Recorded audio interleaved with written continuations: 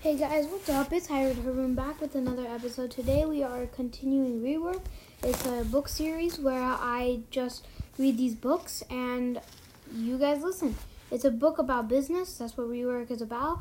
And if you have any parents who are starting a business, ask them. And if they are, tell them to follow this podcast and tell them to listen in pretty much, because I keep on doing this and it may help with them getting a job or help them hiring. So here we go, and I'll start. What does 5 years experience mean anyways? We've all seen the ad jobs that say 5 years of experience required.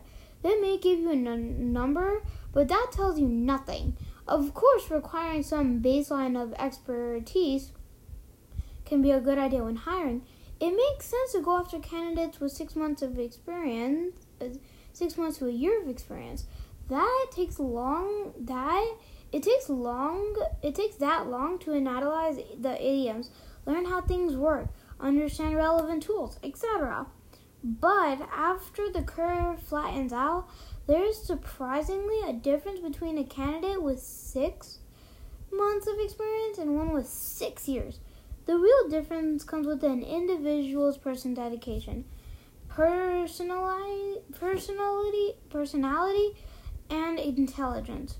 How do you measure this stuff anyway? What does 5 years of experience mean? If you spend a couple of weeks experimenting with something for a few years back, can you count on that as years of experience? How is a company that's supposed to verify these claims? These are murky waters. How long someone's been overrated? That matters as how well they're doing it. As how well they've been doing it. So that's it today. Thank you guys so much for listening. Like I said, if you have any parents, please let them know. This might actually help them.